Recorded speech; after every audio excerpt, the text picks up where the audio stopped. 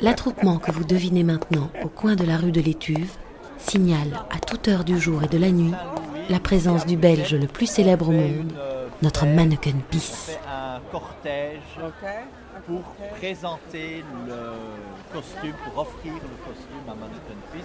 On l'a habillé, etc. Attroupez-vous un instant vous aussi. L'union fait la force. Mon nom est Guy Loiseau. Je suis devenu un peu président par accident.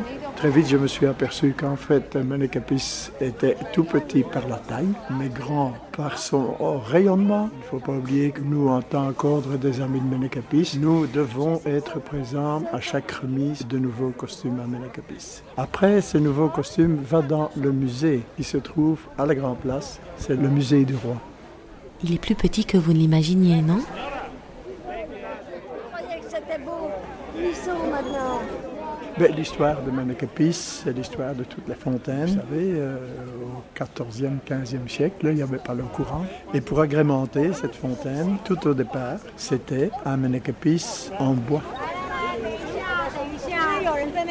On remonte presque à 1388 pour trouver déjà les premières traces d'une fontaine, tout simplement, mais qui s'appelait Julianekesborre. Et sur cette histoire de petite fontaine, s'est greffée une masse de légendes. Maintenant, ces légendes sont très sympathiques. D'ailleurs, pour qu'un personnage devienne célèbre, il faut qu'il y ait beaucoup de légendes autour de lui.